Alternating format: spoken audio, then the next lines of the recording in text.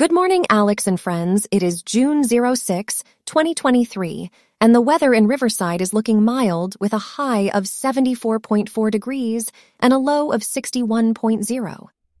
Today's episode of Alex's News will cover some of the top stories trending across the globe. First up, a critical dam has been destroyed on the front line in southern Ukraine.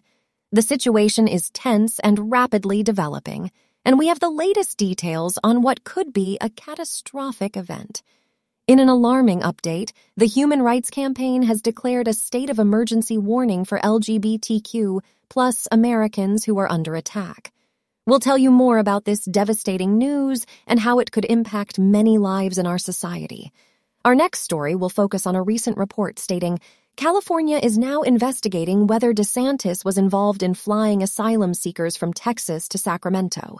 This report is a major political development, and we'll keep you updated on any new developments. And finally, we have a story that's making waves.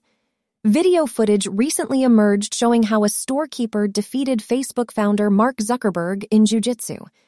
The internet is buzzing over this story, and we'll give you all the juicy details. So make sure you're paying attention, because this is the stories that everyone is talking about today. Stay with us for all the latest updates and more on Alex's News.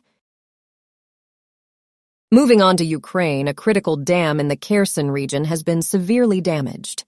This dam is responsible for supplying drinking water to southern Ukraine and annexed Crimea. The blast occurred on June 8th, and both Russian and Ukrainian officials have been pointing fingers at each other. What's concerning is that this dam is situated on the front lines of the war in Ukraine's pro-Russian-controlled area. The damage to the dam has severely increased the danger at the nearby Zaporizhzhia nuclear plant. However, the UN's nuclear watchdog has stated that there is no immediate nuclear safety risk. 80 settlements have been warned of the potential flooding, and Ukrainian officials have called for strict accountability. The situation is still developing, and we will keep you updated as we get more information. As we reported earlier, the LGBTQ plus community in America is under attack with an alarming spike in discriminatory legislation.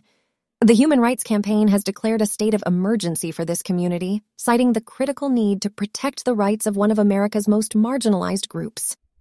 To combat this growing threat, the HRC has released a LGBTQ plus Americans Under Attack guidebook, providing crucial information about current laws in each state, health and safety resources, and civil rights violation complaints. This emergency declaration is the first in the HRC's 40-year history, underscoring the severity of the situation. The list of discriminatory laws this year is extensive, including attempts to ban trans kids from sports teams, limit access to gender-affirming health care, and exclude trans individuals from public spaces like bathrooms and locker rooms. These laws directly attack the rights of LGBTQ plus Americans and create an unsafe and unwelcoming environment. The responsibility to take action and defend the rights of the LGBTQ plus community falls on individuals, organizations, and lawmakers. This issue is not only affecting the queer community, but it is also a human rights issue that requires immediate attention and action.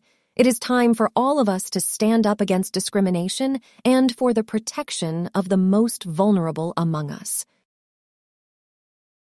In our next story, we turn to an investigation by California officials into a private jet carrying migrants from Texas to Sacramento. The passengers, between 21 and 30 years old, were reportedly undocumented and allegedly sponsored by a group affiliated with Florida Governor Ron DeSantis. Upon arrival in California, the group responsible for the flights provided the migrants with housing and food. The group had documents claiming to be from the Florida state government, but Governor DeSantis has not been directly linked to the flights. This development comes amidst Governor DeSantis's criticism of the Biden administration's handling of the border crisis. The Florida governor has been an opponent of immigration and a close ally of former President Donald Trump. The investigation into the private jet could elevate the already existing tensions between Governor DeSantis and California Governor Gavin Newsom, who have been at odds on a number of issues. We will continue to follow this story as more information emerges.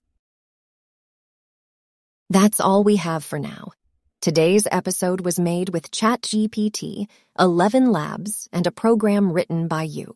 I hope you have a great day. I'll see you tomorrow, Alex.